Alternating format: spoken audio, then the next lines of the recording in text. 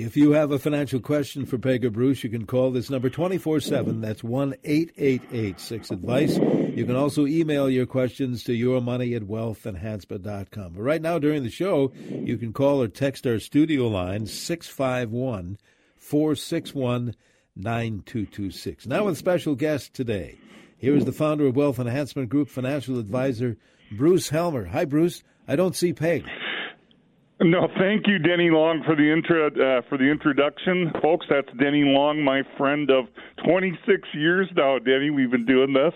And we are very fortunate to have a guest with us. So, Denny, and some of the listeners that are regular listeners know that we do this about at once a quarter or so. We like to check in with somebody from our investment management team to talk a little bit about what we foresee happening in the markets, what just happened, why it happened.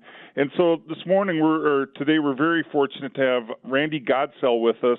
Randy is a senior vice president and chief investment strategist at Wealth Enhancement Group. He's been doing this for decades for a variety of different organizations and clients, and he's been running portfolios for a long, long time. Randy, you and I have never had the opportunity to meet face-to-face, and it's not completely surprising with COVID and with the rapid growth of Wealth Enhancement Group, and we're adding folks all the time. There's a lot of people now that I've never had a chance to meet face-to-face. So despite that, thanks for coming on the program with us. We appreciate it.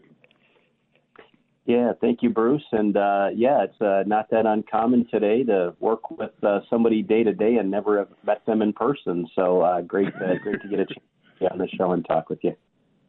Yeah, we still have a lot of folks working remote, and there's another surge of the new variant, so it's probably going to continue we're going to keep doing what we're doing.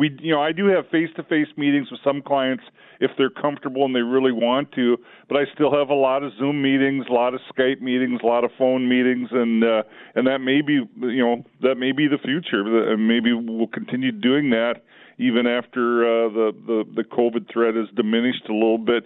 Hey, Randy, the elephant in the room here, everybody listening knows that we had a tough first half of the year. They've seen their 401k balances go down. They know the market is down. And I think part of what has made it so challenging, I always tell people, and I've said on this show, I'm not surprised when the market retracts. I'm surprised that people seem surprised when the market retracts. We know it's going to retract. We don't know exactly when. We don't know exactly how low it will go. We don't know exactly how long it will last. But we would be surprised if we did not have these retractions from time to time. So we expect them, and we're not surprised when they happen. But this year has been particularly tough, I think, because, again, our listeners are pretty smart, and they understand that normally there's a converse relationship with stocks and bonds, that if stocks do poorly, bonds can be a safe harbor and perform well, and vice versa. If bonds are doing well, then, or if bonds are doing poorly, then stocks do well. This year has been an anomaly in that both stocks and bonds are firmly in negative territory. So if you would, talk a little bit about what happened the first half of the year, why we think this happened, and then people always want you to look in your crystal ball, Randy, and tell them what's going to happen this week or next month or the rest of the year. So let's talk a little bit about where we've been and where you think we're going and why you think we're going there. Well, you start out with the easy questions here, Bruce. Well, what does the future hold? Yeah. No, I think your comments are right on. And I think what really has caught some investors by surprise, and like you said, markets go up and down, and we just know it's human nature. The news is always bad when markets are going down, and it just gets easy to let that get in your head and start to think this is going to be the time where it's going to go down and never come back. So I think that's why we continue to see markets go down over and over. And as you know, Bruce, this behavior is not unusual at all. And we see it virtually every year, but still it plays games with the mind of an investor each and every time. In terms of the market, though, as you said, stocks and bonds usually have been good complements to each other. When stocks were up, bonds were down, and vice versa, generally speaking, with a few brief interruptions. But the one environment where that relationship doesn't generally hold is an inflationary environment, because inflation starts to pressure, or at least the market anticipates pressure on corporate earnings. At the same time that the same inflation is putting upward pressure on interest rates and therefore downward pressure on bond prices. So it's a bit of an unusual environment, this stagflationary environment that they call it, where you have a sort of a stagnating economy with rising inflation. That is the reason and the one condition where you see stocks and bonds go down at the same time, and that's exactly what we have seen. You mentioned stagnation in the economy. That's a fairly recent turn of events. For a long time here, we were looking quarter over quarter of good GDP. In fact, it's one of the things I pointed to when clients asked me what I thought was going to happen. And again, we never know for sure. I was joking about the crystal ball. I don't have one. Randy doesn't have one. Nobody has one. But I was pointing at GDP and low unemployment and some other factors, the pent-up demand by consumers as reasons for optimism. But, of course, I know you're going to talk about some of the headwinds that we've faced. And, of course, the big wild card on February 24th when Russia invades, the Ukraine. These are all factors that, have contributed to where we are. But the slowdown of the economic growth has got people now muttering the word you're never supposed to say, that we might be headed for the big R word, or recession. Yeah, no, you're absolutely right about that. And you can see, economists, if you look at surveys of top economists from the bigger firms, you can see their probabilities of recessions continue to grow. And it's, if you look at the average, it's around 35 to 40% now probability of recession, which may not sound like a big number, but if you look historically, it's generally been in that 10 to 20% range. And as recently as last year, it was very, very, very low. So you can see at least the economists are recognizing some of the pressures that you had mentioned, Bruce. But one thing I just wanted to clarify, you made an interesting comment, too, and an astute one, that the economy really, I said it's stagnating. It's starting to slow, but it's still slowing off a fairly strong level. And if you look at things like employment that you had mentioned, corporate earnings, the economy really hasn't slowed a whole lot. It's just when you look at a traditional business cycle, and by that I mean one where you maybe come off a trough or a recession, economy continues to get better, it peaks and slowly comes down the other end, and then you hit another recession and start the cycle all over again, which is, we've been in a really long up cycle here, but generally that time range has been about 5 to 8 years where you go from the front end to the back end of the cycle. But what typically happens in a more normal cycle like that is you start to see things like housing is often the first thing to go. And we saw that with rising interest rates. Mortgage rates rose very, very quickly. You started to see housing come under some pressure. Then what you see is new orders. And there's a survey out called Purchasing Managers Index, which I think you probably talked about on this show before. And it's a survey of purchasing managers in the business world. And the idea of interviewing purchasing managers is they sort of have a look ahead of what's going on, how are orders looking, how is hiring looking, how are prices looking. So that purchasing managers index, usually after housing, you start to see that new orders part of that index start to turn down a little bit. And then the third part of the cycle is corporate earnings start to turn down. Now, we're in earnings season right now for corporations. The companies are starting to announce their earnings, and we've seen those start to come under a little pressure. They haven't been terrible, but certainly compared to the last few years, they're starting to come down. And then the last part of that cycle is employment. And as you mentioned, Bruce, employment's been very, very strong, actually near record high numbers. But in a traditional cycle, that usually is the last thing to come under pressure. So I just wanted to clarify that, because I think it's been so long, really, since investors have seen a normal business cycle, because we've had interruptions like the great financial crisis and COVID, that it's almost become hard to recognize. But these are very, very typical things in the cycle. And if this continues as a normal cycle, we would expect some of those things like, employment and corporate earnings to come under pressure, in the quarters ahead.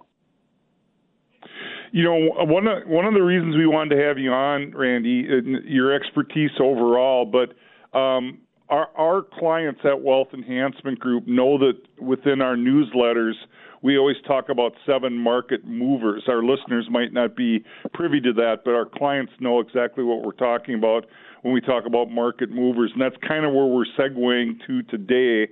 You'll talk about these market movers that your team looks at. But before we get to all of those, I wanted to mention I did some research during the week last week, and I read something, Randy, that the negative 20% return on the S&P for the first 6 months of the year, that's the 5th time since 1929 that has happened. But the 4 other previous times, then if you look at the following, say, 1 year, 3 years, 5 years after that retraction, the returns have been very robust. So I look at that historical precedent, not that guarantees anything, but that gives me confidence and optimism. And then also, even if we look at returns that we've just gone through, even with this retraction that we've had this year, if you go back and look at 3-year returns, and again, it's going to vary a little bit depending upon which index you're looking at, but even with this retraction, your annualized return over the last 3 years is probably in the neighborhood of 6%. 5 years, it's getting closer to 7%. 10 years, it's well over 8%. So even with this retraction, which we know happens from time to time, the long-term returns on your portfolio, and investors know this if they've been in their 401k for a decade or 15 or 20 years, they know they didn't lose money the last 6 months. They've only lost some of what they've earned in the previous several good years. So don't panic, I guess, is one of the keys. Yeah, no, I think that's a great point. And, even if like some of the things I talked about with you, the cycle and where things could go and employment and earnings potentially coming under pressure, I really wanted to make that point, and I'm glad you beat me to it, Bruce, because I think the thing investors have to remember, and it's so easy to forget, is when you look at something like the stock market, you can trade stocks every second of every day. There's millions and millions of shares traded. So investments like stocks, they tend to reflect the average of everyone's expectations at any given point in time, because investors can price in what they think is going to happen in the future. So the biggest thing when you're looking at what are my forward returns, without regard to what's going to happen to the economy or earnings, it's not so much what happens, it's what happens relative to what has been priced in and advanced by investors. So I think your point's a good one, and that was a great example where if you look at the market off 20% declines in either the shorter term or longer term, investors have often had very, very strong returns off current levels.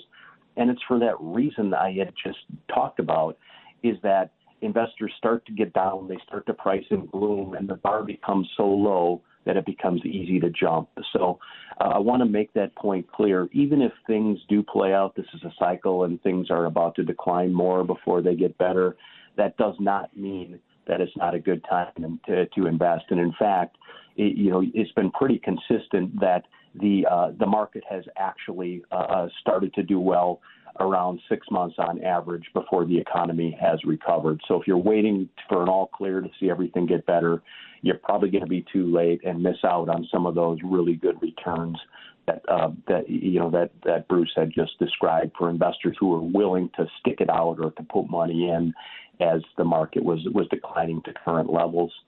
And then one other point, Bruce, that I can make before we get into the 7 market movers is, and it's sort of tied to that, is traditional, a lot of investors just invested in traditional stocks and bonds. And as we talked about earlier, stocks and bonds have both really declined simultaneously in this inflationary environment that we've had.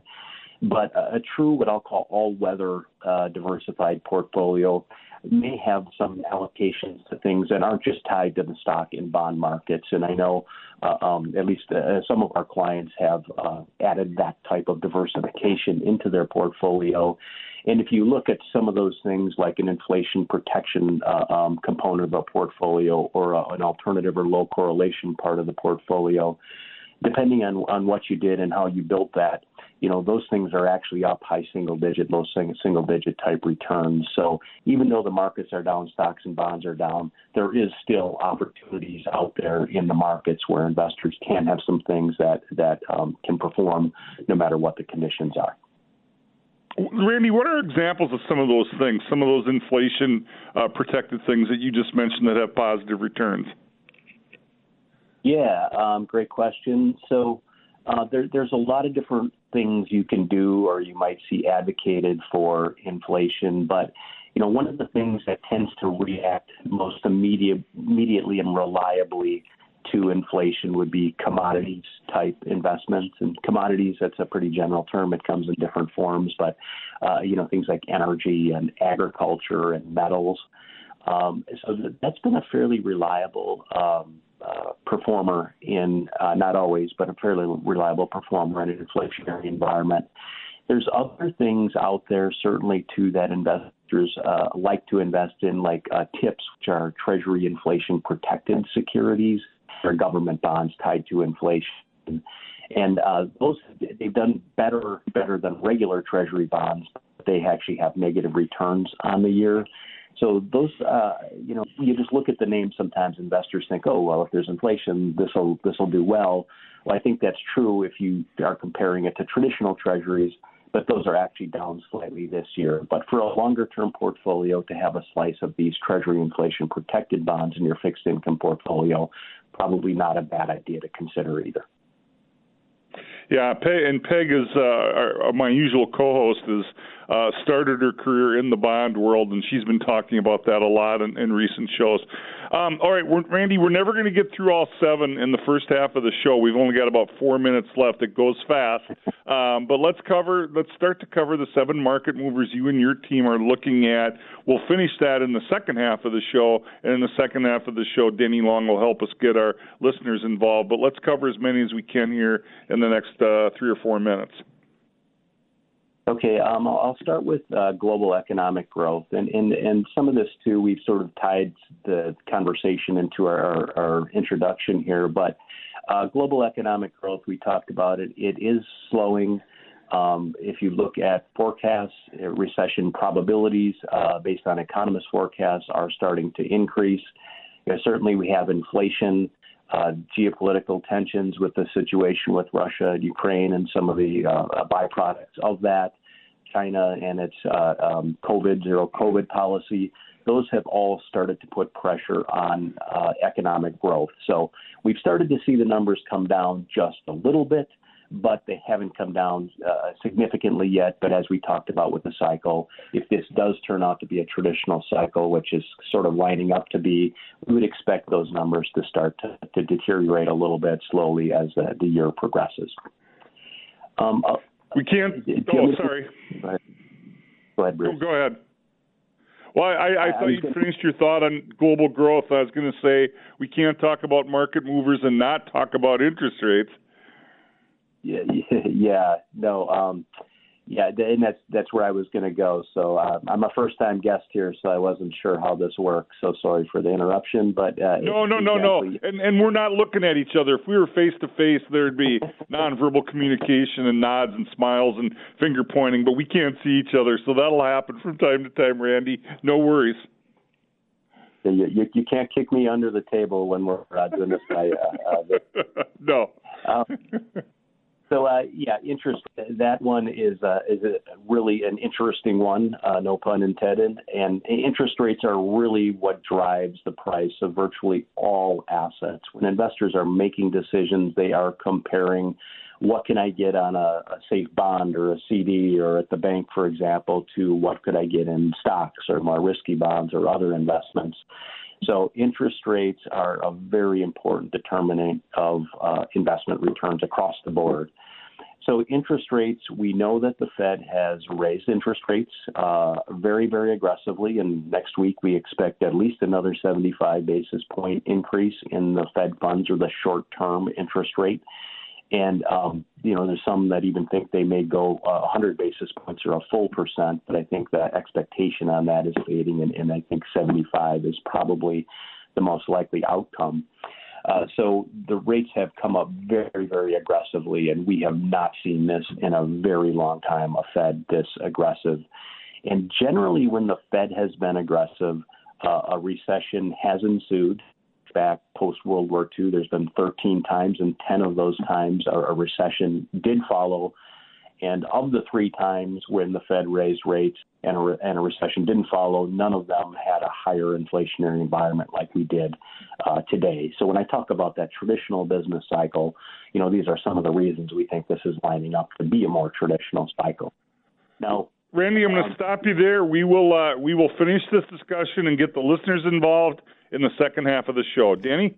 Yes, indeed. Thank you, Bruce. We'll get back to Bruce and Randy in just a couple of moments. In the meantime, don't forget you can call or text our studio line anytime, 651-461-9226. Also, if you think of a financial question, let's say midweek, in fact, 24/7, 1-888-6-ADVICE is the number. Otherwise, call or text now, 651-461-9226. Back in a moment with more of Your Money. If you have a financial question, you can call this number 24/7, 1-888-6-ADVICE. You can also email your questions to yourmoney@wealthenhancement.com. But during the show, in fact, right now, you can call or text our studio line at 651-461-9226. Again, 651-461-9226. And once again, here's the founder of Wealth Enhancement Group, financial advisor Bruce Helmer, with his special guest. Bruce? Thank you, Denny Long. And yes, if you've been with us from the beginning, thank you for sticking with us. If you're just joining us, Randy Godsell is with us. Randy's Senior Vice President and Chief Investment Strategist at Wealth Enhancement Group. I mentioned he's been in the industry doing this for a really long time. What I did not mention, Randy, when I introduced you the first time that I should have, you have the designation of Chartered Financial Analyst, and anyone that knows our industry, and I don't expect our listeners to know this, that's a really tough get. That is a designation that I wouldn't be able to achieve in my wildest dreams. That's a really smart person that gets the CFA. Randy's also a certified financial planner and a CPA. So really solid, really good designations. This is a smart guy we got on with us today, folks, so I want to listen to him as much as I can. Randy, you're kind enough to join us, and we're talking about where the market has been. Obviously, it's been a tough year, and where we think it's going. I say think it's going because nobody knows for sure. And specifically, you and your team, there's 7 market movers that you look at to try to ascertain what you think might happen. We talked about global economic growth, and we talked about interest rates, although I'm not sure if you finished all your thoughts on interest rates. And let's go over the rest of the market movers that you're looking at and what you think is going to happen. And then before we're done here today, if we can, Denny will help us get some listeners involved either with questions on air and or text messages. So, Randy, you're the star today. Educate me and all of our listeners. Yeah, thanks, Bruce. I just wanted to make a couple more quick points on interest rates that I really think will help the listeners because there seems to be some confusion, at least among some investors, on this. So one thing I just wanted to say is when investors look at the Fed raising interest rates, and I just mentioned they're likely to raise another 75 basis points here and probably will continue to raise rates throughout the year, as they look at this and say, well, Bruce said at the beginning that bonds move inversely with interest rates, so why would I invest in bonds if I know that the Fed's going to raise interest rates? And the point I wanted to make there is the Fed is controlling short-term interest rates, not longer-term rates. So when we know that the Fed is going to raise interest rates, that gets priced in the bond markets. So to my earlier comment, it's not about what they do, it's what they do compared to what is expected. So if the Fed said, oh, no, it's not 75 basis points this week, it's 300, that certainly would be a negative surprise and affect bonds. But they've been very good over the years, really since the Ben Bernanke years for the last couple of decades, about telegraphing what they're going to do, versus for our older listeners that maybe remember the Greenspan or Paul Volcker years, where they would just show up and raise rates and nobody would know what to expect. They didn't even know they were meeting or talking about it. So it's a very different world today, and these things tend to get priced in. And then the other thing, when I said the Fed controls shorter-term interest rates influence long-term interest rates, but they operate differently. So when the world starts to think, okay, the probability of recession is coming, like we had talked about, where the economists' projections are rising for recession, the probability of recession. As that happens, investors look at this and say, well, the Fed may be raising rates today, but a year from now, 2 years from now, they're going to have to reverse course if truly a recession comes. So what you see then is longer-term rates come down even as shorter-term rates are rising. And it's important for investors to remember, because if you just look at it and say, bonds, I don't want to touch those things because the Fed's raising interest rates, you could be missing out on a potential opportunity with longer-term bonds. And that diversification that we talked about that generally works, Bruce, where we said, most of the time stocks and bonds work as good diversifiers. They complement each other. If we do start to see the economy slow and recession start to unfold, that relationship will probably come back in place like we've become accustomed to over the years. So I just wanted to make that point because I hear that comment a lot from investors is the Fed's going to raise rates. I need to stay away from bonds. We don't think that's necessarily the right way to look at it. Well, I think that's a great point, Randy. Before you go on to the next item on your list, really quickly, and I'm sorry, I know I said I would talk less and listen to you more, but to the people that are kind of freaking out about these rising interest rates, and some of this maybe is driven by how old people are in their life experiences, but if you look at interest rates historically, they've been really low for a really long time. And Peg and I have both talked on this show, and it bears repeating, my first mortgage for my first house in 1991, I got 9%, and I thought I died and went to heaven, and that was a great deal. So even with these rapidly rising interest rates, historically speaking, we're nowhere near as high as they can be and have been. Yeah, I think that's a great point. And you're right. A lot of it depends on when we grew up and our perspective. But that period in the late 60s, 70s, that was very much the exception, the aberration. Rates more in the area where we have them today is much more the norm than those high rates that you experienced with your first mortgage.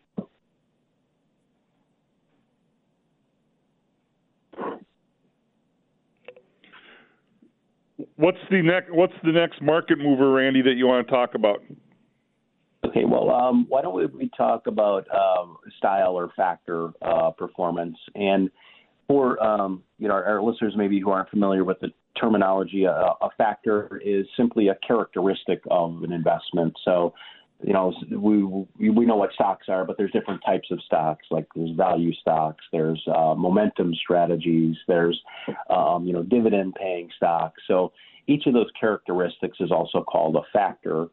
And these are important, and this is why we diversify, because when you just say stocks are down, all stocks aren't down. It is certain factors that are down. So, for example, energy stocks have done quite well this year, even though the stock market's down. So they are exposed to what's called the value factor. So far this year, what's worked the best are value stocks, as I just mentioned, energy being an example, and low volatility stocks. And those would tend to be things like healthcare or consumer staples, the things you buy for everyday use and consumption. And those are things that's exactly how you would expect in a normal business cycle this to work, is those more predictable stocks, the ones selling things that are more necessities and consumables, and value stocks like energy. Those are exactly the things that you would expect to perform in this type of environment. And then just to incorporate a little go forward ideas here, Bruce, since you asked about that early on, is a factor if we continue to have this environment where, stocks are cheaper, as you mentioned, with the downturn, but, there's some risk of inflation out there that, we don't know how long this will continue and potentially the economy slowing. A quality factor is one that typically is sort of a good balance between playing offense and defense in this environment. And by quality, I'm talking about companies like, that have really strong balance sheets with a lot of cash on the balance sheet so they can weather a storm. Companies with less debt, they're not very highly indebted companies that are reliant on refinancing at higher interest rates. So those quality type companies tend to work well, relatively well in this type of environment. And the other thing, too, just with inflation, you had asked about what works in an inflationary environment. And, we often hear stocks are great inflation hedges. And I think that's true over the long term with the right types of companies. And often it's these quality companies that are the right types of companies you want to hold in an inflationary environment because of the strong balance sheets that we talked about. They're producing products that investors like and the consumers like and they want. They have the better ability to raise prices into inflation. They have the better ability to weather some unpredictable costs and rising wages and things. So they often come out, they do okay in these inflationary environments, but then come out the back end stronger as they're maybe more indebted and less quality, competitors are out of their way when the market or the economy recovers. So I just wanted to throw that out there as a potential idea or thought for investors as they're positioning their portfolio. I can move on to geographic expectations if you'd like, Bruce. Sure. Yeah, so I think most investors are aware, international stocks have underperformed U.S. stocks really by quite a wide margin here for the better part of a decade with a few brief interruptions. If you look back historically, leadership between international and U.S. stocks has traded off, and usually it's been fairly extended periods of time where one would do better than the other. But really the last extended period of international outperformance was the early 2000s. And since the great financial crisis, for the most part, it's been all about the U.S. And I will say, investors look at this again and say, look, things aren't great here maybe in the U.S. right now, economically and otherwise. But if you look at foreign countries like Europe, they're in an even worse shape. So, they may look at that and say, I don't want to touch, Europe or other parts of the world, emerging markets. But again, if you look at valuations, those stocks are much cheaper than U.S. stocks currently. So when I talked about investors pricing in expectations and then sort of setting the bar that needs to be jumped in order to be successful, very low expectations have been built in to many of these international stock markets. So it's not going to take a lot of great news for those to turn out to be good performers going forward. And even longer term, if you look at things like demographics in some of the emerging countries and the fact that the dollar's just been on a tear compared to most foreign currencies right now, because international investments are priced in foreign currency, if we see that trend reverse, which at some point I think is probably likely, that these international stocks could be the performers of tomorrow, even though they haven't been in the past decade. So our advice here is do not give up on international markets if that is part of your strategy, part of your allocation. And in fact, if you're looking to rebalance or put money to work, that may not be a bad place to consider doing it. We've mentioned it a couple times and kind of danced around it. You want to dive a little deeper into inflation? Yeah, so we talked about it, and inflation, and I talked about interest rates as a big driver of what happens and what works in the investment world.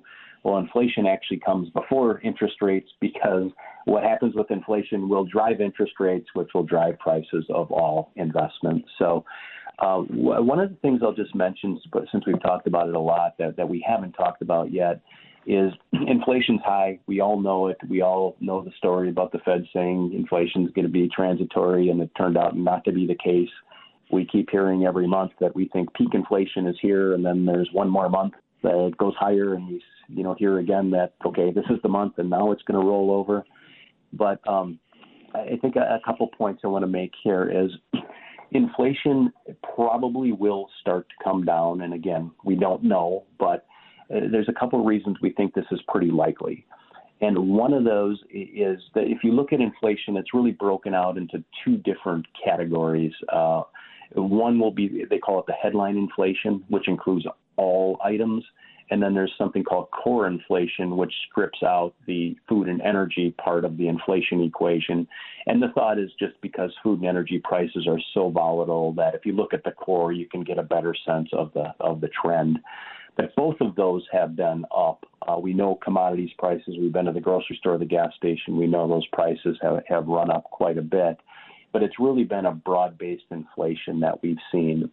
But now we've seen, as the economy slowed, or there's anticipation of the economy slowing, we've seen energy prices come down quite a bit. If you've been at the gas station, you've seen the reflection of that there, which has been some welcome relief for many. But what happens is the more and more money consumers need to spend on things like food and energy, the less they have for other things, the core things that we talked about. So it's for that reason we think we're going to start to see inflation start to come down here before too long. Now, we're not saying it's going to go back to where it was, 1 or 2%, but could we get back into the lower mid-single digits over the course of the next year? We think that's probably the most likely outcome.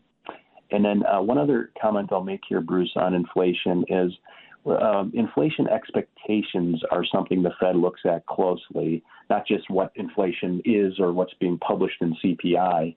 And the reason they look at that closely is inflation's really, it can be looked at as a self-fulfilling prophecy in some ways.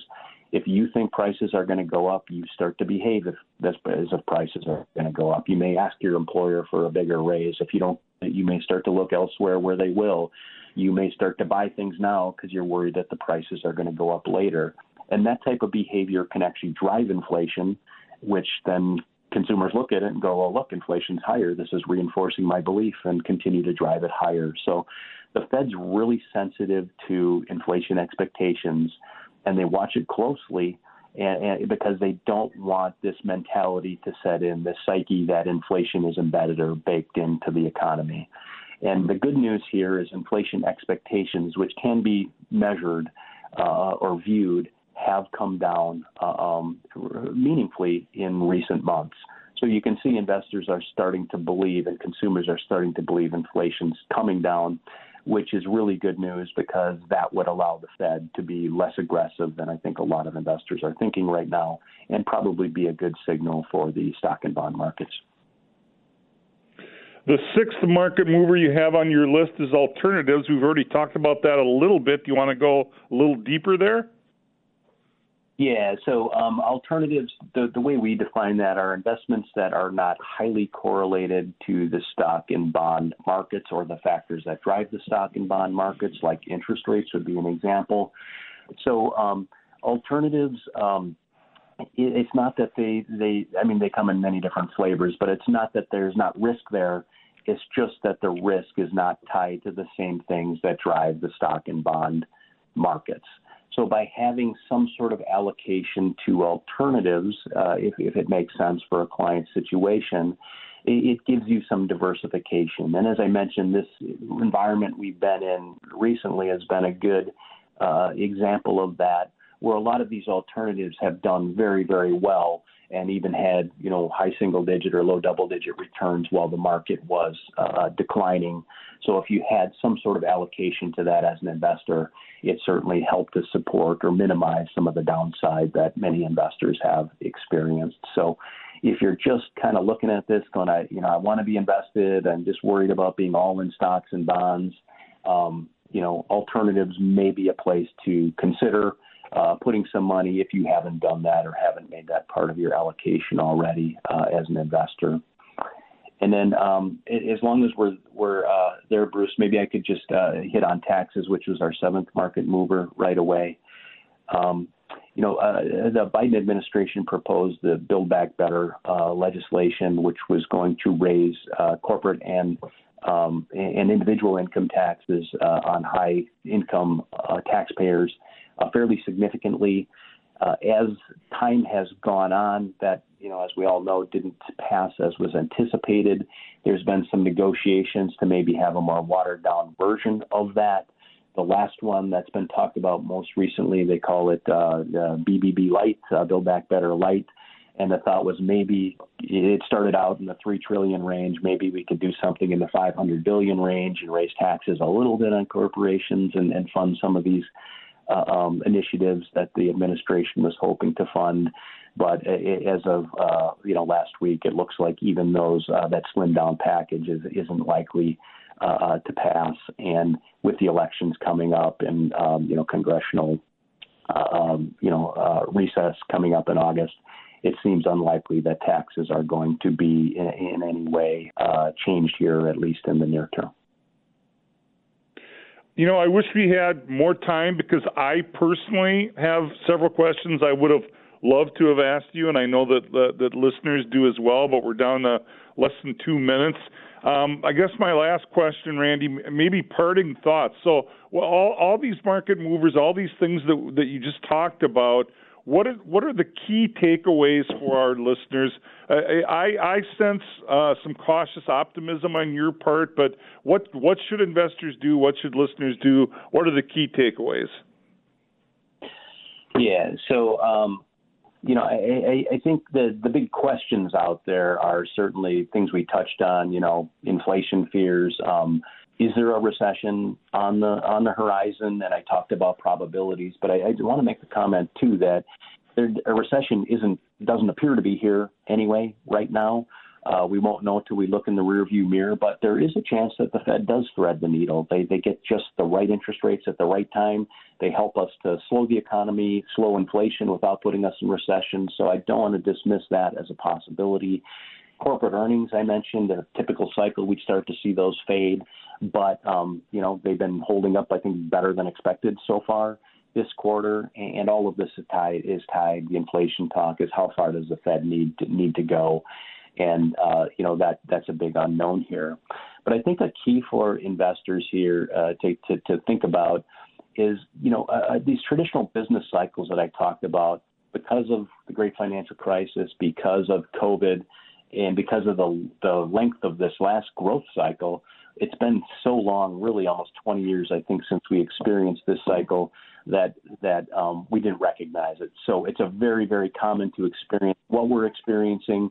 So I just think investors really need to think of this as balancing offense and defense, take advantage of this potential opportunity, but do it in a cautious and sensible way.